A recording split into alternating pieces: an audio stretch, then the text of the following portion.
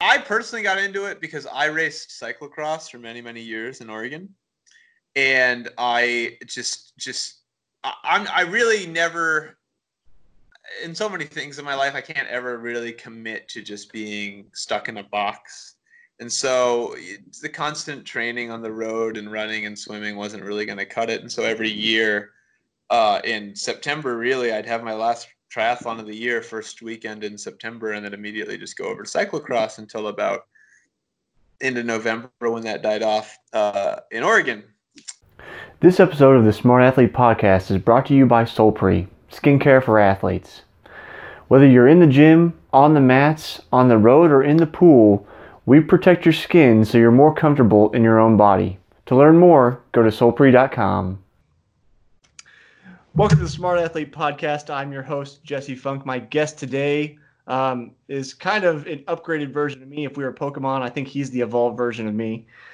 He's a doctoral student in music. He's a pro triathlete racing mostly Xterra, and he's also the club triathlon coach at ASU. Welcome to the show, Evan Party. Hi, thanks for having me. And I was thinking about this earlier as I was coming back from the pool this morning. Just the Pokemon thing. I was just like, you're like doing what I like to do, but at a higher level. So I'm like, you're like definitely the evolved form, especially the mustache, because I can't grow a mustache like that. Yeah, this is slightly toned down. There was about 2 weeks ago, it was like Yosemite Sam levels, and my wife wasn't as big of a fan of that. So this is the Arrow version. Okay. So I mean, you've got your Prefontaine poster in the background. Are you like trying to channel him? Yeah. No, the pre poster sits above my computer. I mean, I went to the University of Oregon, so Pre is pretty much a demigod for not only the university but the entire state a whole. Really, what other great sports person has been so like born and bred out of the Oregon system, right? It's pretty much Pre. Yeah, I guess that's part of it. I don't know. I just think in the sport of tri, we have a lot of people who look all the same and tend to just kind of have the same sort of aesthetic. And so I figured, like, especially now that I race off-road, like the off-road scene's much more wild and crazy. So the mustache just fits into the culture a little bit better. Yeah. Well, I mean, since you're off-road, is like aerodynamics playing quite as big a part as it would on road version? It's a good question, and without getting too technical, it's definitely sticking its fingers into the sport. I mean, definitely if you look at UCI mountain bike racing, everybody's in skin suits, everybody's using like Aero road helmets now. I think it's not nearly as big of a factor. Like I mean, we're talking, it's probably fifth on the list of things that people would ever come thinking about when they come to performance, and so in that sense, not really. But at the same time, like some of the races on the bigger races in the Xterra circuit, at least in North America and South America, like Oak Mountain, for instance, in Alabama, where you do have like a chunky road segment that's fast. I mean, everybody's, getting low, trying to. So I think in that sense, like I usually wear this Aero road helmet a buddy of mine let me borrow for that race, just because why not? But yeah, I mean, you feel it. The biggest thing as a triathlete, I feel it. I used to feel it. My mustache swimming. That was always the weird. But like now I don't even notice it. When I shaved for our wedding in September, I was like, whoa, this is super weird. Like the water makes my lip feel cold. I don't like it. I felt like a shaved walrus. So I did not shave my legs for the longest time because I'm like, it's not like what kind of aerodynamic advantage? Like I don't have very hairy legs, so I'm like, am I really gonna like this is dumb? There's no point in this. And then Specialized did that study and it was like, yeah, you do actually save watts, and I'm like, okay, I'll do it. And then getting to the pool, I was like, this is just really odd not having the hair. Like my coach was like kind of almost psyching me up, like, yo, it's gonna feel great, like you're gonna feel so slippery in the water, and I was like, I feel uneasy more than yeah. I mean, I think with that, I've like my legs are a scar-ridden fest, so I think also just the crashing element for keeping them shaved. Like, I mean, when you mountain bike around Arizona, every mistake is punished by blood. I mean, you don't really get to crash in Arizona and not have blood because it's just so rocky. So in that sense, like cleaning stuff out is a lot easier, and like, that's a consistent and constant fear. So an issue. I'm kind of going down a rabbit hole, but have you been to the Olympic Training Center in Colorado Springs? No, I haven't been to Colorado Springs since I was a kid. If you have a chance to go, look at like the Olympic teams. I don't know if it's like the Hall of Fame or it's just there's a hall that has like photos of all the like past Olympic team members. I think it is the 76 track team has like the most epic hair and facial hair of all Oh, the I'm sure. groups. They like all look like pre or even more hair. Like every single one of them. And then before and after, almost nothing. Just that particular year, everybody was doing it. Well, I like it. I like it. I like to bring a little flair into our current state of triathlon. So I have to ask because I haven't talked to anybody and I actually don't know anybody because it's not my world. But I mean, Sure. how do you get into Xterra? Because I mean, for mainstream society, triathlon is kind of on its own little thing, and then Xterra is even to me like a subset of that. So it's like you've really gone down a Oh, rabbit hole. we're a fringe of a fringe, right? I mean, Right. triathlon as a whole is yeah. You ask the average person, and they're like, "Is that the thing in Hawaii?" Or they're like, "Don't you ski and shoot when you do that?" So you kind of, right? You get to two, depending on which geography area of the country Right. you live in. Um, so yeah, I mean, I think Xterra. Yeah. So how it kind of came into being again, like used to be very reliant on Ironman, right? That's why the World Championship was always kind of uh, a few weeks after Kona to make it so like, oh well, people will hopefully just come to Hawaii, and it used to actually only be two, like come to Hawaii and then stay, recover from Ironman, then do this weird other thing on mountain bikes and stuff. It was originally called Aquaterra. But it's always been on Maui. It's always been on the west slopes of Maui. But as of course many things like the sports boomed and the specificity has boomed, and so yeah, I personally got into it because I raced cyclocross for many years in Oregon, and I really never, in so many things in my life, I can't ever really commit to just being stuck in a box. And so the constant training on the road and running and swimming wasn't really going to cut it. And so every year in September, really, I'd have my last triathlon of the year, first weekend in September, and then immediately just go over to cyclocross until about into November when that died off in Oregon. And then I would then slowly get back into tri. And so it was a very natural progression for me after I left Oregon to look into Xterra because there wasn't much in Oregon. I didn't ride mountain bikes. So so I already had off-road experience in cyclocross, and I had just often taken my cyclocross bike out and done basic single track and just like, messed around and was like, can I ride this? Sure, I can ride it, and so I would do all sorts of stuff on a drop bar. I was doing stuff on drop bar bikes before it was cool, just so the bike industry and the gravel industry know that yes, people did dumb shit on drop bar bikes before gravel bikes were around. Like, so I was out riding stupid trails all over town without a $8,000 specific gravel adventure bike. But so I was well versed in that. And then I don't know. I moved here. We have a ton of trails around the area, and I got a mountain bike. And I was like, I should do Xterra, and then pretty much quickly fell in love with it. Even though I was racing a lot, mostly road still. But yeah, I think the uniqueness of every course is its greatest strength, especially where nowadays Ironman is pretty much neutering every course just to be flat and fast and in boring places.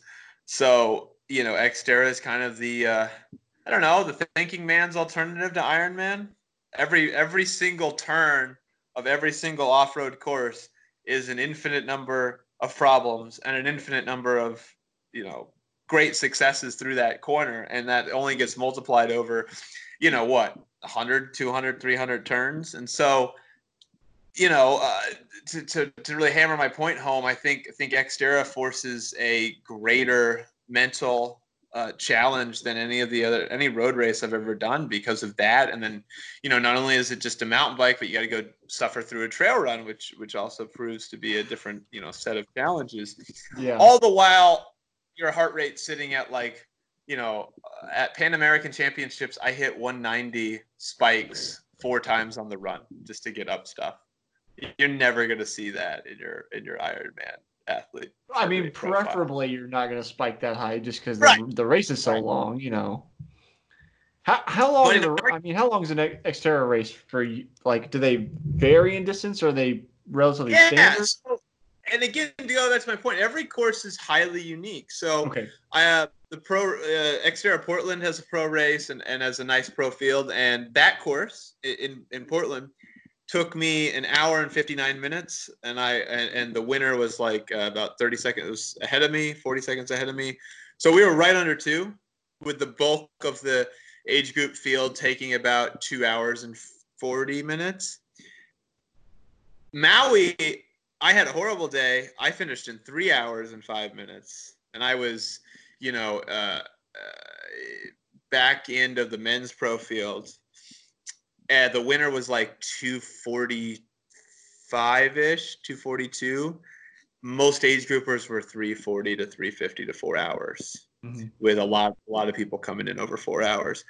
And then so that's kind of the spectrum. I mean, you're anywhere from like under 2 hours to 3 hours or so, and that's all for the pros, and then the age group is even wider.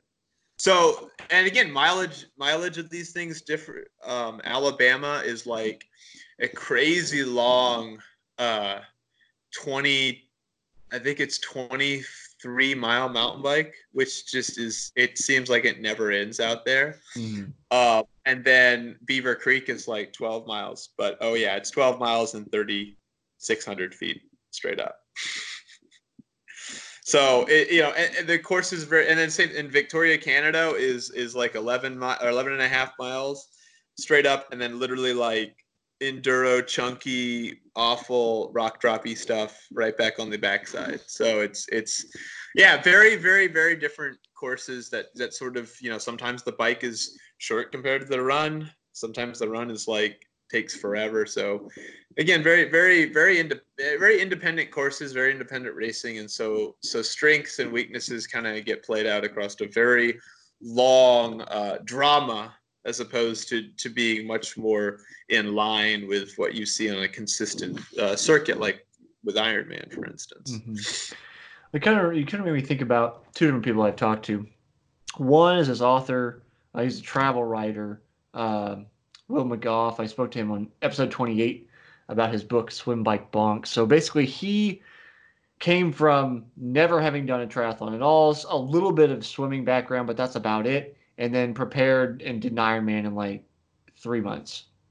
And in the book, it's like all about his trials and tribulations of trying to make it to the race, and does he finish, and all this kind of stuff. But one of the things, the attitudes he encountered, and you said something that made me think about this, is that like Ironman isn't what it used to be. You mentioned like Ironman basically neutering the courses so that they're flat, they're fast. They essentially cater to age group athletes that want to finish, by bringing the difficulty down, not having challenging ups and downs and technical courses and all that kind of stuff. It makes me wonder, maybe not in totality, but do you share any kind of attitude in terms of like new sport or like different sport in terms of Xterra, or there's a lot of this movement in like the Spartan races right now where they're non-standard courses. Is that more fun than standardized racing? Absolutely. Yeah. I mean, I think unequivocally it's more fun. I think the overall experience generated creates a uniqueness to the event that you did. You, whoever you are, age group, pro, whatever, everybody just wants a sense of community in this world. And nothing will generate that more organically in our sport than a unique race. Let me give you a road example. Escape from Alcatraz. Mm-hmm. I think that's the best triathlon I ever did. As a age grouper, as a pro, I didn't even have that good of a race. And as a hyper competitive person, it's usually like your best race is your favorite race in the world, right? Yeah. Like we all know that's true, but most people don't want to admit it. But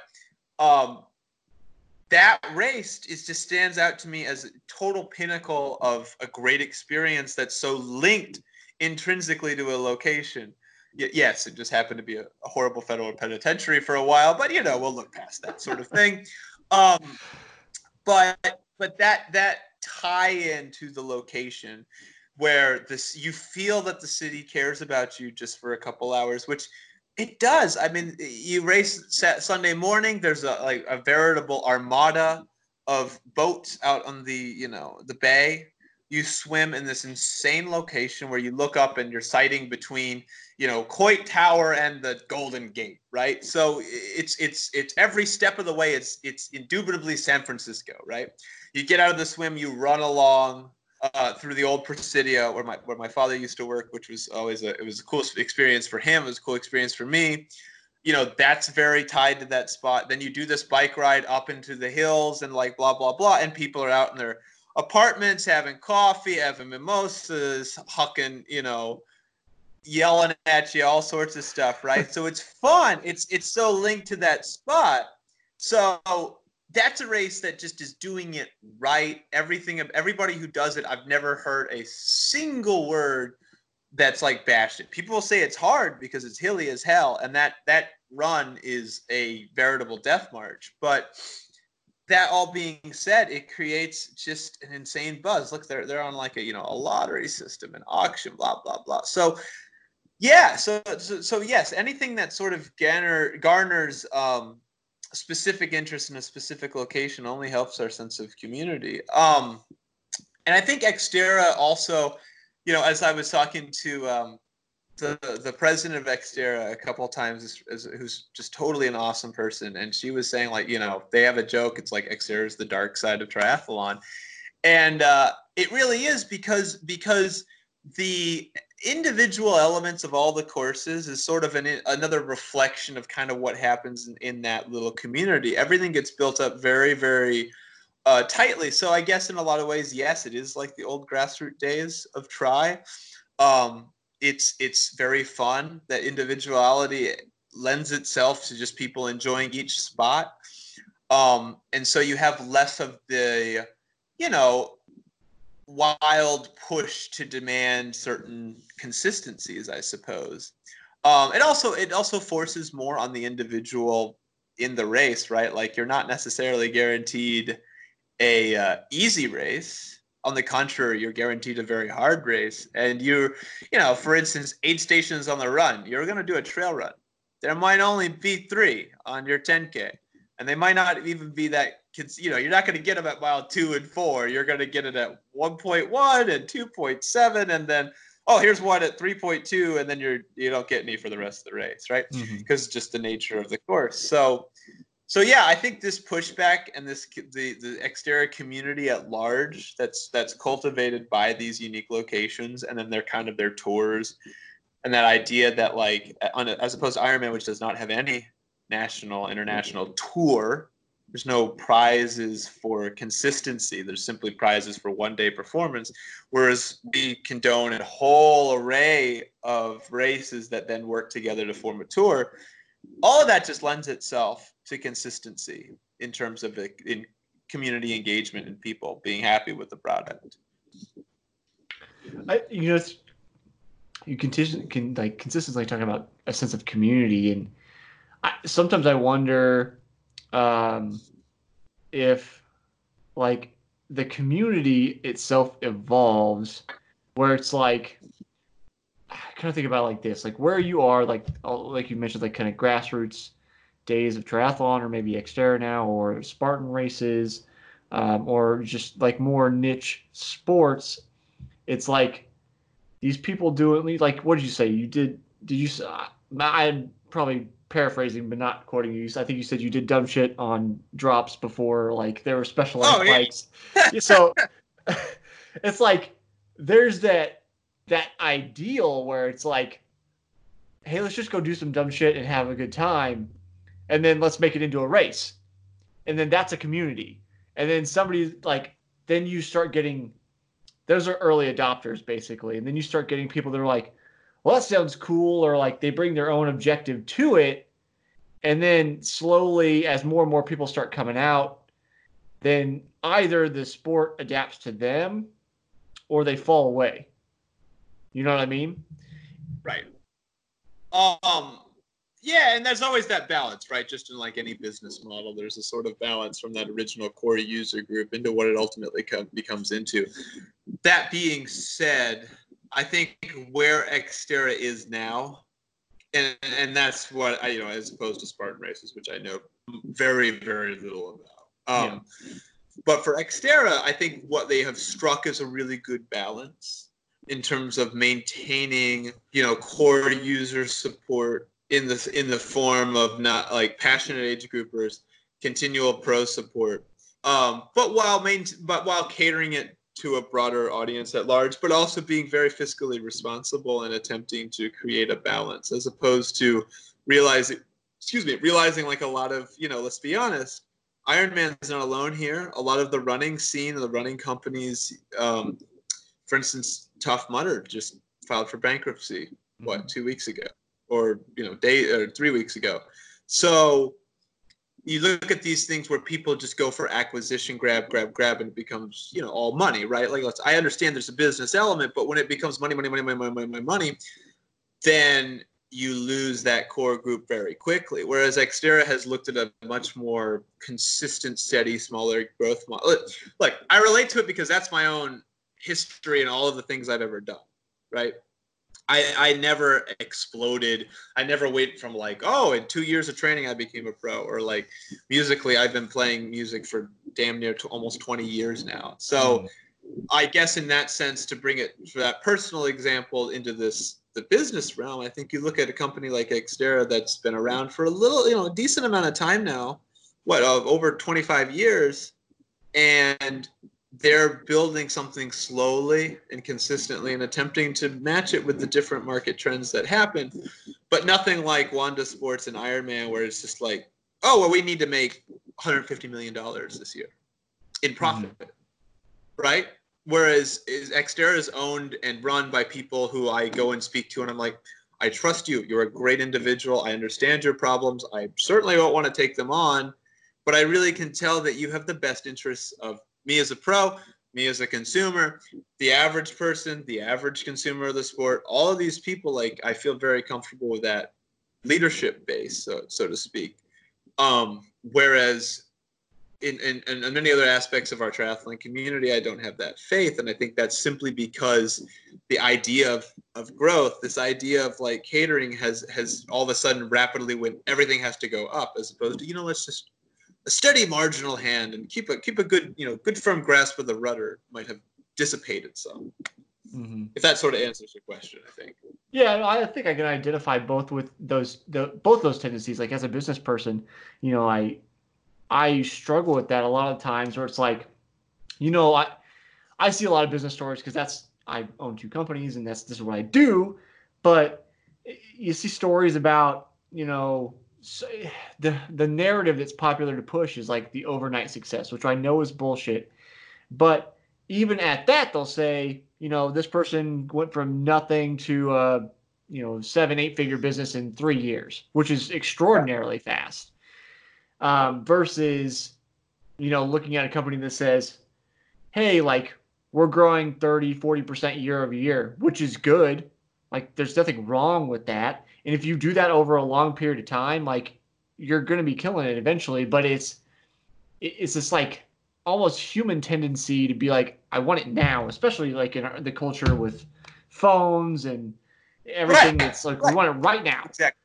And so, yeah, I deal with that as well. So, I mean, it's good to know that, at least in your opinion, because I obviously have never met these people, that the people in charge of Xterra have that longevity, long point of view to say, marginal gains over time build up to be something larger versus risking everything by trying to explode in 2 years or Well, whatever. I also just simply think the personal element, and again, as somebody who's raced in the elite field, like that, the way that system is run for elites in comparison to WTC, is just so much more conducive to like keeping people in it.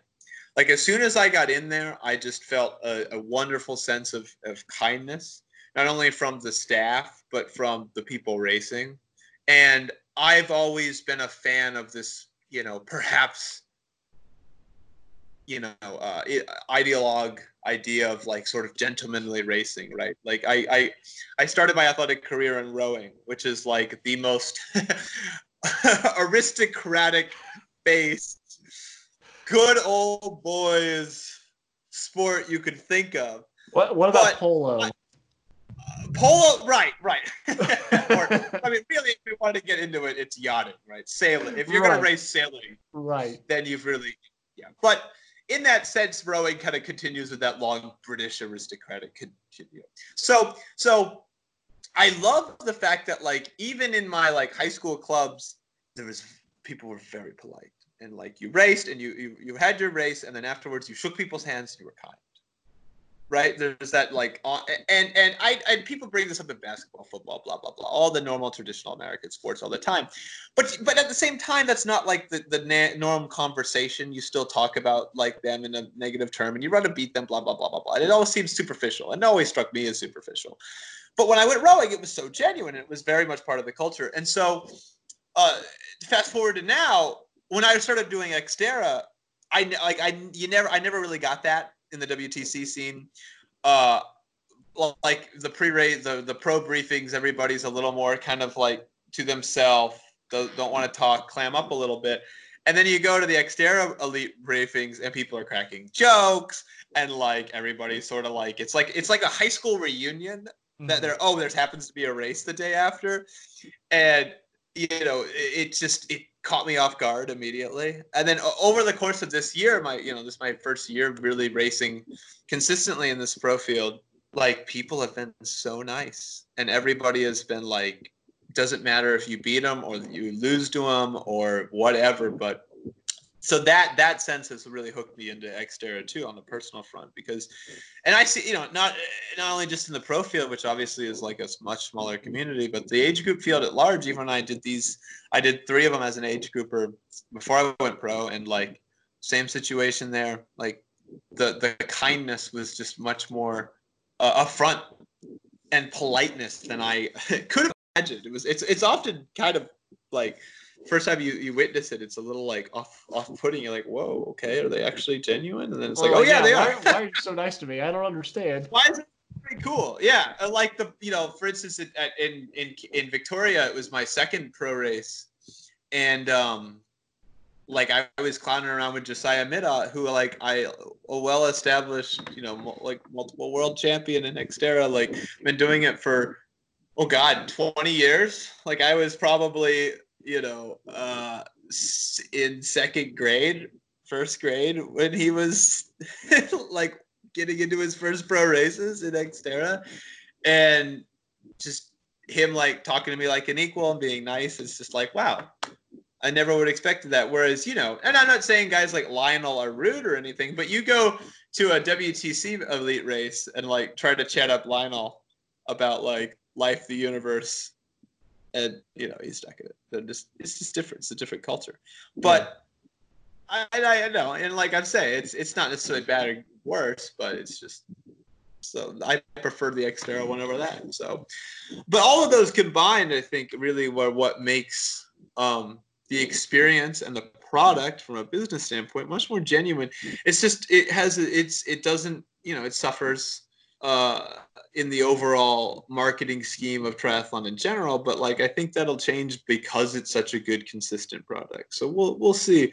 We're gonna have this conversation again in 10 years and see what's happened. But I mean, if you look at Xterra's growth, really, it's pretty damn good compared to what it was, 10 years ago. So, and the expansion races in Europe and Asia are really going well because they're done relatively consistently. But I digress.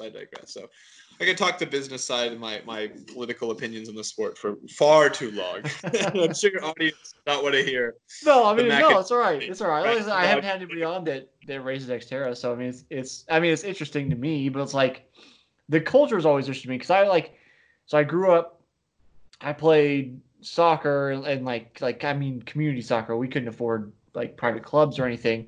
3rd grade, 4th grade, played softball, and then got into running in middle school because I always wanted to play midfield in soccer because I liked running up and down the field more than everybody else.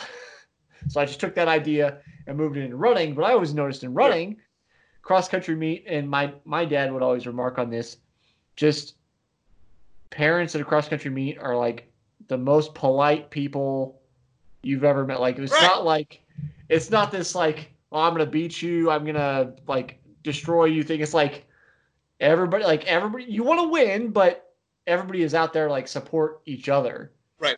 And I noticed that too with triathlon. It's just like same thing. You go to a race, hey, where's this, where's that? I have people ask me stuff all the time, and I'm like, yeah, it's over there. Like people that have never, this is their first race. It's like, okay, I've been doing this triathlon for, I can't, 10 years now, 11 years now. Right. And somehow people know to ask me questions. I don't know if there's a sign on my head or what it is, but it's like, I don't feel that way. And I don't think anybody else feels that way. Or it's like, no, like I'm racing like the elite amateur field, like stay away from me. I'm, special or whatever. It's like, no, it's great. You're out. Hope you have a good time. So, I mean, it's good to see like that kind of mentality is pervasive elsewhere besides just in like the circles, I'm in. Yeah, I think, and I think that's always, let me put it this way. I think to somewhat clarify, I think that's always there. It's just certain events in certain places tend to bring out different aspects of that. So, if you go to your local sprint try, I think that's one of the best experiences in the sport, right? For everybody involved, like elite to the first time racer, everybody's just super nice, right? That's kind of, from a community sense, the sort of like, perfect little thing, like little sphere. I think that premise somewhat shifts when we get into the larger, more competitive races where people feel there's things at stake. I mean, I think, that when you start going to something like age group nationals or something where everybody's going and like has an invested interest in doing well, then perhaps, not saying that there's an aspect of maliciousness, but then the competitive vibe supersedes the other vibes that are associated with the community. But I think that's not particularly surprising to people. But yeah, my one, and to finish up my extolling of Xterra's virtues as a sort of like proselyte for the Xterra cause, my evangelical Xterra mission here, I would say that, and this isn't even just an Xterra thing. This is like all, like look at the boom in gravel, right? The boom in gravel in the cycling industry is just totally related to a pushback against roadie elitism and roadie culture at races, which is it's much worse than triathlon. But triathlon still has that elitism element in it. And gravel and mountain bike are just winning the economic war because people are like, these events still just deliver this nice experience. And so I would say our off-road triathlon scene is very, very much in line with that movement towards fun and happiness kind of for everybody. And then dirt, I don't know. Is there something magical in dirt that like as soon as you ride a bike off road that everybody's just like cooler and drinks more beer afterwards? I mean, the latter point is certainly true. But I don't know. I think just off-road in general seems to bring out the best in people. So I don't know. Maybe that's something to do with the in-tuneness with nature. I mean, I don't know. I'm not really a natural metaphysicist, so you can't ask me that.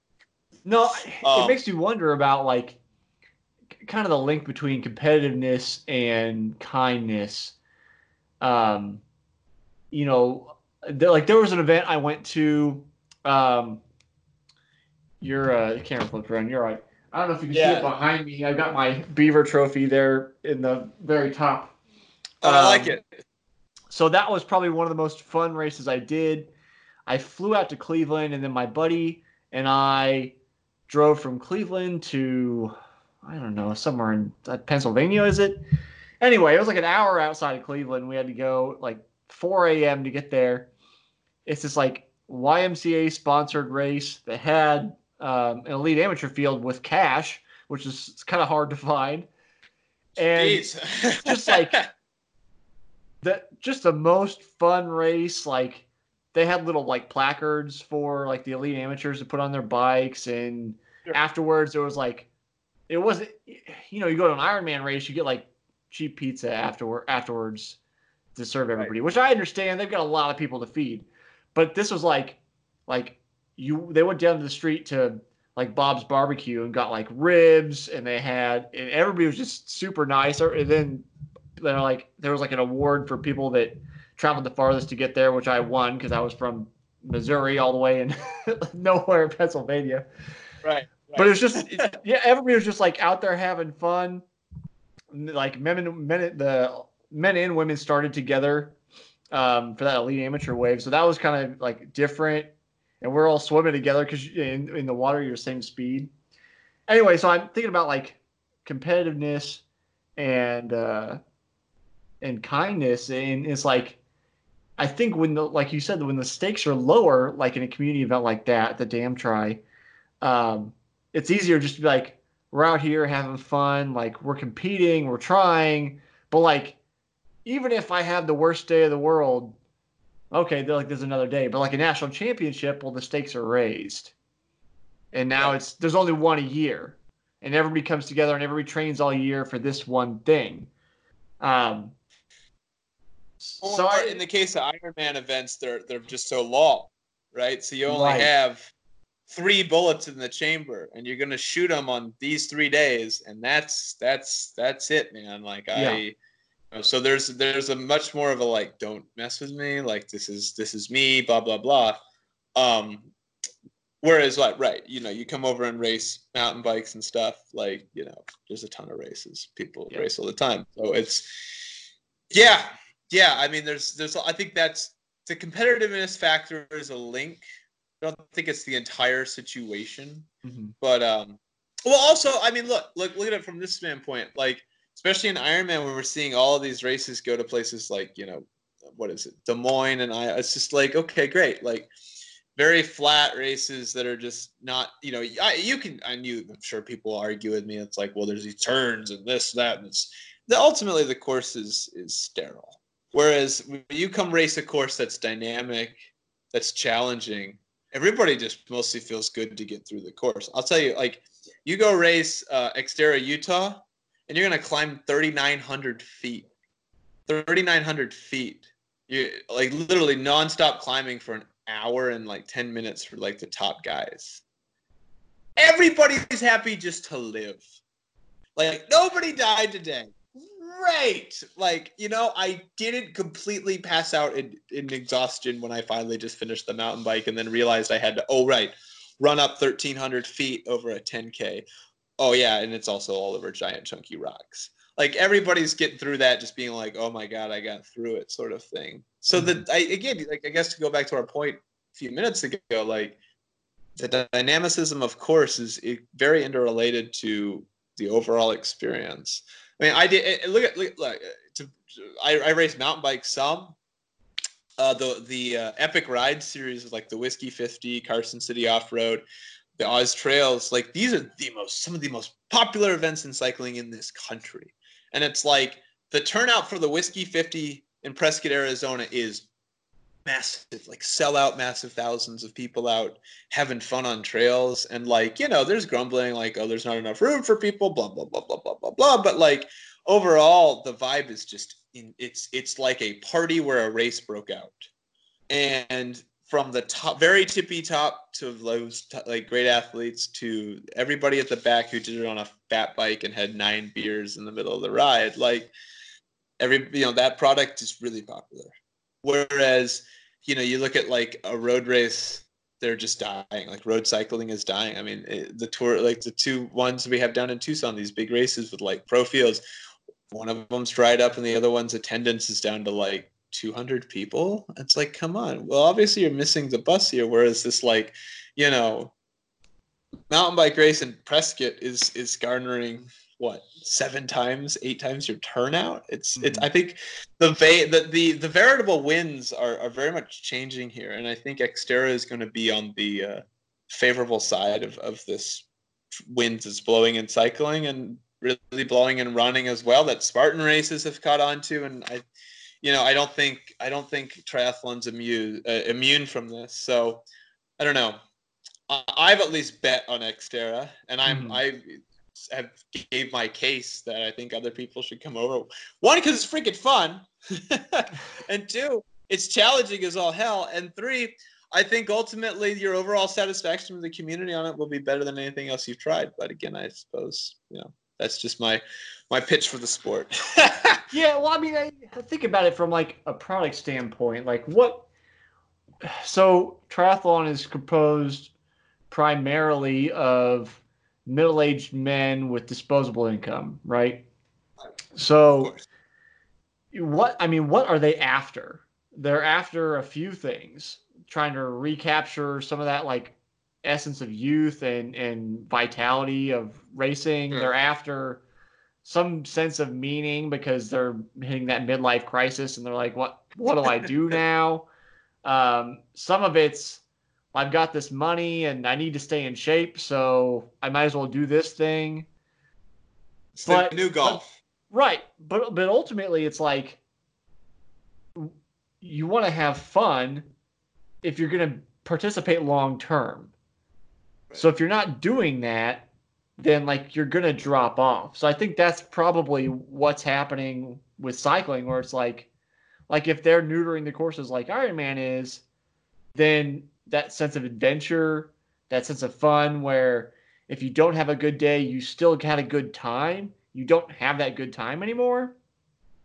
You're just not going to retain people. Well, and cycling's hemorrhaging it. I mean, the CRIT system, the CAT system is ultimately slowly eating away the entire principle. I understand why it's there. I mean, it makes complete sense. I mean, you wouldn't ask me to redesign it. I can't. But ultimately, there's all these, like, I don't know if you're on a lot on Instagram, but like Cat3 memes and these like meme pages about Cat3 racers. It's just, they're hysterical because they're so true. And the thing is, you blast your way up to Cat3 and then you're stuck because of the like serious physical performance jump that's required to go race beyond that. But then you're seeing just this like tangible loss of fun. Yet people sort of have this like sunk cost fallacy about it, right? Mm-hmm. And so at least when you get to, and this is why gravel's exploding right now and mountain biking is booming amongst men and women, amongst a lot of economic backgrounds, right? Because the inclusiveness and the opportunity to go have fun. I mean, and I'll go back to my original point, like every time you ride a trail, it's different. I live on Papago Park here in Phoenix, so if anybody knows like Ironman Arizona, they've run through here, blah, blah, blah. Mm-hmm. I've ridden probably, and this is a genuine conservative estimate, I've probably put in 1,400 miles, 12 to 1,400 miles in this park, right? And this is, I don't know, let's see, from the lake up to, it's maybe 3 miles long by mile wide. And there's and I can get in 90-minute ride on single track mostly with a couple features that are interesting, blah, blah, blah. It's not super techy, but I have 300 feet of pavement to bike and then I'm there. So I don't like to drive my car to go ride. Like, come on. I have to sometimes, but I like this. But anyways, my point is like every one of those trails changes, and once you start becoming really in tune with that, like it makes every day out there different. Like I've had days out there where I just was like flying, I was like ripping over stuff. I'm like, oh, whoa! Like my average speed for this ride was like 12.6, whereas like normally it's like 11. Whew! Like the ground is different, and then we get to the end of summer, there hasn't been a lot of rain, and then a few monsoons, and things are blown out, and like the corners suck, and then they get some rain, and everything changes, and like all of those aspects of the ride ultimately put into a intrinsic like kind of subversive element in you to get into that world. Whereas when I just go ride roads, it's just like, okay, it's still paved, tarmac's, yep, it's hard, bike rolls over it, and this is ignoring the car factor too. So, right, and I think gravel has that to an advantage too. It opens up possibilities. It's a little different. So I think that's all connecting to the fun element, and I think now what was USA Triathlon used to say a couple of years ago? The average salary of a USAT member is $114,000. something like that. Yeah. Right. So I think, now that demographic, which is kind of the last ones to like throw the proverbial brick through the like window of revolution here, are starting to realize like, whoa, gravel bikes are a thing. And like, oh, there's other elements to this. And so as that faction weaves its way over, I think sports like Xterra and mountain biking are really there and are going to take off in a similar fashion to like what they kind of had that micro boom in the 90s with Bontrager and Tomac. Sort of giving this idea like, yo, you can do a lot of cool stuff out here. Mm-hmm. So, and it becomes more like man versus nature, that very like primal thing as opposed to the man versus man competitive element. So, yeah, there's a lot of factors, but I think like my own history of riding like the same trails a billion times and not hating them is a really good example of like, wow, there's still fun out there. I mean, look, I've ridden these, like I said, maybe 1,400 miles, and like this summer I crashed twice on them because the corners were super blown out, and I didn't even expect them to be blown out, and so I leaned in super hard on something, and the next thing you know, it's like, well, that's a lot of blood, like so there's that aspect too. But anyways, I that's again, we're getting into the political machinations here, but That's okay. I mean, that's kind of what I do. I get down a rabbit hole. Before we run out of time, I do want to ask you about life. Sure. Life as a bass player. Yeah. In part because you're doing two very time intensive things, because you're not just like a composition student where that's time intensive in and of itself in writing things, but like you play and perform, so which if you don't practice, you're going to lose your chops. So it's like, how do you fit in all the time to both be a pro and perform? It's like the $6 million question, right? Right. A lot of times I don't. Is that the horrible answer? I don't know. I guess I'm now going to give you shit. honest. So I play the violin, so I have to give you a little bit of shit. So is it because you're a bass player, so you just have like, a couple like easy rhythms and you don't have to worry too hard? I mean, it's very fair shit giving, to be honest. I think if any of God help me if any of my colleagues or professor hears this, but yeah, I mean, let's be honest, that's a part of it. Like as a bass player, if you're competent and you know what you're doing and you practiced a lot originally, like there's no orchestra like in the world you can't just pretty much go sit in and be like pretty much prepared for, and with minimal practice be good on, and all the hard licks, Strauss design Heldenleben, Beethoven 9, I've practiced them because they're audition licks. So like I know all the licks.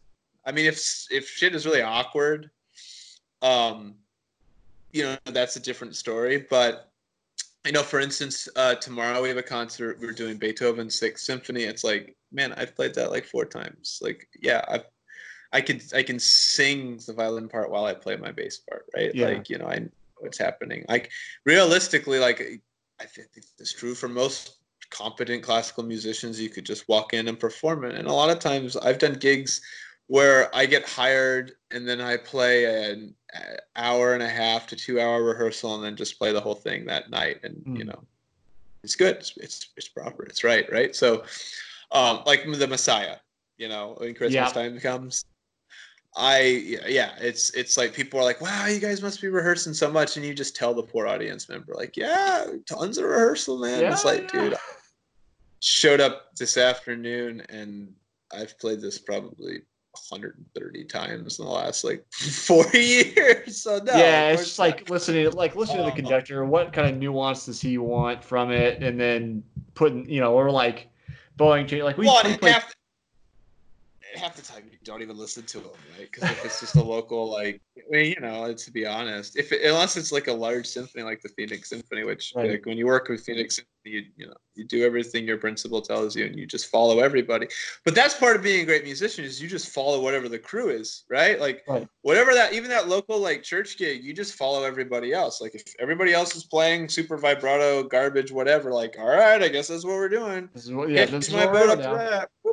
Right. So in that case, you just get called back. So it's just, again, it's simple logic, really. But to answer your question, I think a lot of my practice in bass has always been from a very highly technical standpoint. My professor here is arguably, I think you could put him, even if you hate him, you put him in the top 3 best double bass players in the world.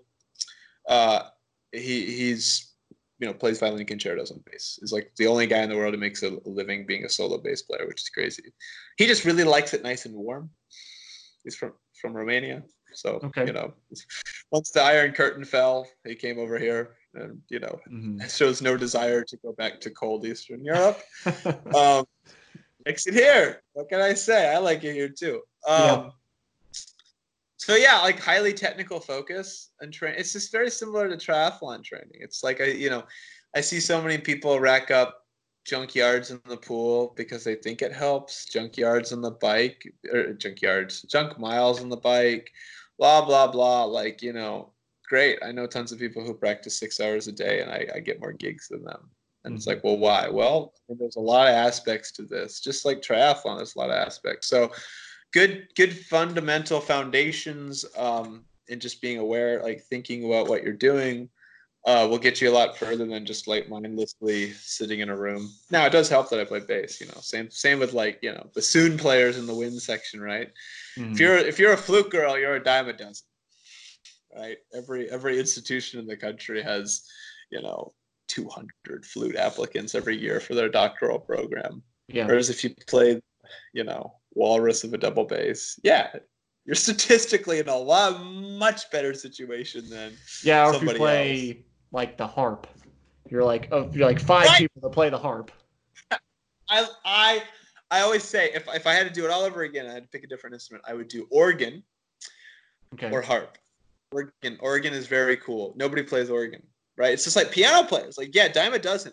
But actually playing organ, whoa, now you've got some weird special interest that supersedes everything. And organ players find work like crazy. I also think it's just a cool instrument. There's only 2 organ builders in the entire United States. And like, what a cool thing. So I mean, to be honest, like it's just kind of a mess a lot of the time in terms of what I'm doing. But I've been playing so long now at a certain point, like most of the music that I have to deal with, it's pretty much under the very much right. It's within your proficiency. It's not like we're gonna step like why did I just forget his name? Wagner. Like the first time I played a Wagner piece, I was out of my mind with just all the accidentals just coming at you super fast. I was like, what is happening right now?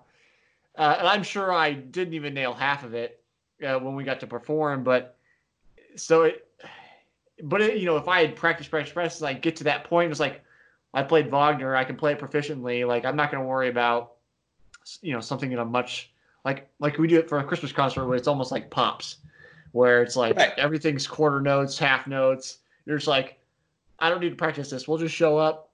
It'll be fine. I mean, at a certain point, and I relate music as you probably, like, I consider music not even at least for like music players, like we're not artists. We're tradesmen. Ultimately, Right. music school isn't in a college academic sense. I mean, it is in the academic side, but like what people think of as musicians, it's like, man, we're just tradesmen. Ultimately, at the end of the day, I'm just providing a product that is similar skilled labor to that of any plumber or electrician. Now, this pisses off my colleagues quite a lot, but I have a much more pragmatic analysis of what we do, which is simply play the notes on the page like machines. If we do a good job, we're a good machine who deserves nice rewards. If we do a bad job, we're a poor machine who gets crap. So in that sense, I think it helps, especially for many people who, like in the triathlon world who aren't musicians, right? Like what I sort of just like, music is a trade sort of makes sense at that point, right? So Yeah. yeah, I think that's a large part of it. But yeah, I've had a long. It was harder in my undergrad. I practiced a lot more, and had a lot further gap to make up. And now it's sort of in a different realm. You're like polishing off things as opposed to like just getting in the massive amounts of volume. But in that sense, it does differ than tri. But yeah, I guess the answer to your question is I don't know, but I sort of try to take it day by day in terms of priorities. Yeah. Like this weekend's crazy. I have a 6 hour recording session on Sunday. So it's like I've done my 2 long rides already this morning and yesterday. So that's kind of the nice thing. But yeah, there's always some weirdness, right? Mm-hmm.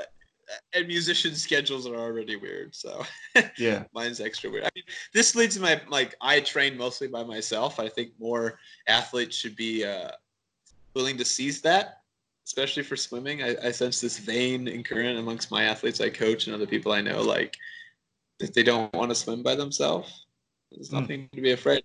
I If you don't prefer to want to swim swim by by myself. yourself, well, good. I mean, like, but a lot of No, people no, no. don't. I The know. same. I get it. I get it. I'm just saying, like, Right. it's just funny because I'm more like, because I've had some of the guys that I race with locally. Basically the top 5 of us here in town, Kansas City. We all know each other. We've been racing together for 8-10 years now, and several of them been like, hey, like we should get together and train. And I'm like, man, I'm self-employed. Like I'm done training by the time you get off work. I don't want to wait till 7 in the evening. Like I could Right. get it done. So I'm just like, let me do my own Wake thing. up at 4:30 in the morning if I don't have to. Yeah. There is this cult. There's this, and as we all sort of know it, but nobody really wants to say it. We always like triathlon has to have this like weird cult fetish of like extra pain on top of the pain. It's like, oh, not only do I as a pro have to like train an ungodly sum of hours and put my body through the physical like limits of its abilities, but I'm gonna do it at 4 in the morning because that's what we do. That's what we just gotta do it at 4 in the morning. And it's like, it's really okay. You got it, Chief. Whatever you want. So there's that weird vein that I don't ascribe to, and I think maybe it has to do with my upbringing, maybe it has to do with my own like personal history, but I don't know. At the same time, I think it's just calm down. You got to enjoy your life a little bit. You can't just be puritanical, smashing your face into a training wall all the time. So yeah, I think that one's always funny to me. It's like pros who wake up. It's like, man, I know you don't do anything. Why do you gotta wake up at 4? I know you're not doing it. That's the I'd day. be like, I'm not turning the alarm clock on. I'll get up when I get up and then start the day if that's all I'm doing. Right. Yeah, I know. It's crazy. So I mean, the same thing with like group rides and things. Like I don't really group ride. I mean, I could justify it on a training front because like, oh well, I don't race draft legal, so when I'm racing, I'm by myself.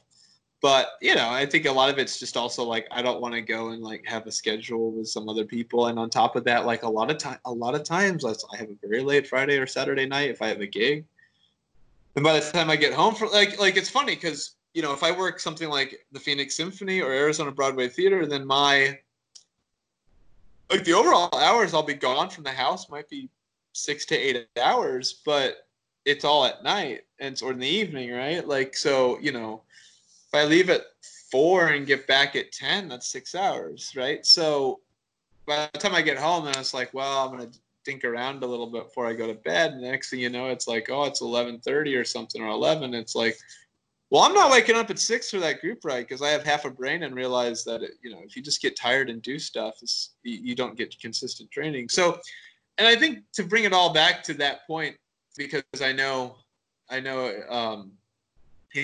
coach, Tim Crowley, has been like a constant. I've had the same coach for 8 years now, pretty much. And I trust him with everything. And just great guy in every sense of the word. And his credential list is endless. I mean, he's been around for forever. Coached the Olympic team in 2008, for instance. But it's just all about consistency, which sometimes I think is so overlooked in our desire to like find a new aero device or find a new training toy or get in these massive workouts. Like, oh, my athletes this week trained 20, 30 hours and they've had 4 weeks at 30 hours. And then it's like, oh, wow, by the time race season came around, they're all broken hugs, right? It's like, well, what did that accomplish? Very little. But the goal is ultimately consistency. So I think if any, like it's such a trite word thrown around so often, but I mean like a macro sense, consistency. And like my own playing as a musician has been like just stupid consistent for many years. It's like, oh, I don't practice a ton. I don't practice like nothing and blah, blah, blah, blah. And I study progress somewhere. Same with like training. It's like, yes, I don't get anywhere near the hours like some of the big guys do, but God damn it, do I stay nice on this little incline, right? Mm-hmm. My angle of incline is like a 1 degree or 2 degrees, right? Whereas people want it to be like 45, and it's like, well, maybe the 45 one works sometimes, but I'd rather put all of my money on the nice, steady approach. It's like betting on horses. I'm betting on them to place, right? I'm going to bet on the horse with the best odds to place, right? Hey, great. So I can go and every time, all races, I'm a winner, right? I'm not going to win more than 10 cents on that bet, but I'm a winner. Like, so in that sense, like quite practically, as it's a stupid analogy, but like in your own like life progression as a musician, as an athlete, it's like that's been my kind of MO. And it weirds people out sometimes. It confuses people, but it's worked for me. I feel like if you're doing the thing that nobody else is doing, you're probably doing the right thing. That's been my MO, is like, if everybody's going right, I'm going left. And that's worked out pretty well for me. So it's kind of the similar vein where everybody wants that like instant success. You're like, no, that's cool. Like, I'll just take, like, I'll pick up my one rock today and I'll pick up another rock tomorrow and I'll have I'll have enough stones to build a house eventually.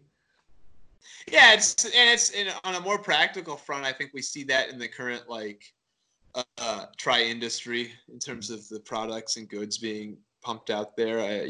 They're all hitting that vein of like, right now you can get 3% on your VO2 if you do this. And you're like, oh God, here we go again. It's like, everything that's old is new again. And so it's that I've been around. It's funny. I'm not that old, but I've been doing triathlon now for almost 10 years. So it's funny because you start seeing the same things. It's like, oh, this was really hot in 2011 and then just blew up, and like, oh, now it's coming back, right? Like, it's like it's, and with Tim, who's been in it for like 35 or just 30 years now, right? Like Tim raced Dave Scott and Mark Allen, right? So it's just great to see that, and you just talk about the things that it's like, this makes no sense. Like, we've seen this before. Like, the trends just come back, and it's very funny. It's very funny on a more materialistic note. Yeah. Like, everything is new under the sun. It's like, come on, guys, we were doing this. People thought about this 30 years ago. We all agreed it was a stupid idea, so we put it away. Oh, look, it's back. I could sit here and start naming things, but that's probably not good for either of our potential sponsorship opportunities at any given moment. Yeah, no worries. We're a little over time, but I'm going to ask anyway. We kind of been dancing around this our whole conversation, but there's a question. Last season, I asked everybody about recovery food. This year, I'm calling them seasons, but years. This year, I'm asking everybody, what do you think the purpose of sport is? What do you think the purpose of sport is? Wow. I'll give you a historical answer that I somewhat agree to. The hope that we don't go kill each other. I mean, what was the point of medieval tournaments, right? To essentially give people an outlet for not going off and killing each other, and we're ultimately horrible, violent human beings. So I don't know. I think that's it on a practical answer. I mean, in terms of our modern world, of course, we'd like to think we're so much more nuanced beyond that. But Mhm. I don't think we're any better than the Romans or Charlemagne's empire, Yeah. are we? I don't think so. So perhaps that's not the answer you're looking for. It's a little bit more vicious. I'm not but looking I for an think answer. I'm just looking to have an answer. I'm sure it's different than the rest of your respondents. No, I do genuinely believe that ultimately the point of sport is for all of us is just to quell some sort of animalistic behavior that we have.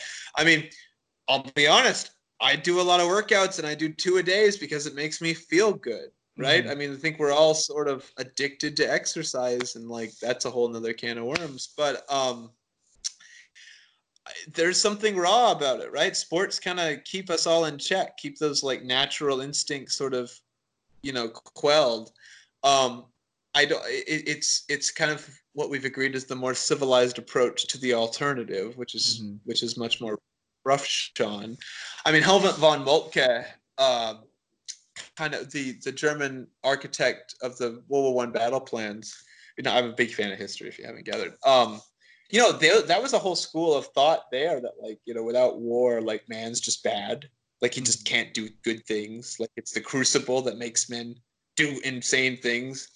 And, I won't go so far as to agree with the German architects of that ideology, but ultimately, I think sport takes on a little tiny bit of that crucible, right? Like, through the crucible of, like, doing these hard things, triathlon, cycling, handball, whatever it is, right? Like, you name the sport, that is in of itself this little battle, right? This, like, much more uh, civilized Mhm. battle. But by doing that battle, we gain something about ourselves, about our sense of duty, about our sense of belonging, about our ability of resilience, of grit. To go out and finish a triathlon is always a success, because not that it's necessarily like, oh, it's what an empowering journey, I did this, but no, but it's the fact that you did the journey at all and got through to the end. That's the crucible, right? Like, you got through the heat. um so yeah, so to bring it back together, I think sport is very is the civilized people answer to war, and that desire, these animalistic instincts in us have to be quelled somewhere, and so we put them there. So it's very much a function of biology, I suppose, if you were Mhm. to believe that that's an element of biology. But yeah, I don't know. So that's my answer. I think it's very animalistic. It's an intrinsic thing, but yeah, we'll see. Let me know if somebody else comes up with such a Well, anybody the else has year's World just War I getting going. analogy. Yeah, the year's just All getting right. going. So I've got a whole year's worth of people to ask this question. So we'll have to see what everybody else comes up with this year. The answers about the food last year was always interesting because it was like you get a divergence of two answers. You get people say like almost PC answer like I like salad or something, and then the majority of people would be like, so I'd ask, what's a recovery food? If you could only choose one recovery food for the rest of your life, what do you choose? And most people would be like beer, pizza, ice cream, like something that Sure. makes them feel good rather than necessarily fuels their body. So it is like, this is a little more esoteric of a question, but Well, I'm I am hoping to. a doctoral student and a man who listens to a copious amount of audiobooks. So esoteric, just ah I do. I mean, literally going to class in 2 hours that we're just gonna essentially argue about the entire, like, premise of theater and things. So I mean, come on. You threw me a great bone. I mean, we could have a Hey, 2 hour discussion on this. well, So yeah, we can keep going, but like I said, we're over time here, so I'll have to have you on another time. Evan, sure. if people want to find you, where can they kind of find you? See what you're doing. See what your Sure. races I'm are. just How that. I post somewhat often on my Instagram. It's just Evan Party. If you want to get in contact with me, I'm on Facebook. I also have a website, Evan Party Triathlon. Um, I'm sponsored this year by Speedhound, which is a kind of a new grassroots endurance sports company out of California, run by a great guy trying to get triathlon products to people at a much fairer price. kind of cutting out some of the middleman. And so some great things coming out of that company that I'm associated with, hopefully in this next year. So keep an eye out for that as well. That's some ongoing interesting projects coming out from them. But yeah, I think that's about it. Thanks for spending some time with me, Evan. Yeah, no problem. Thanks for having me on.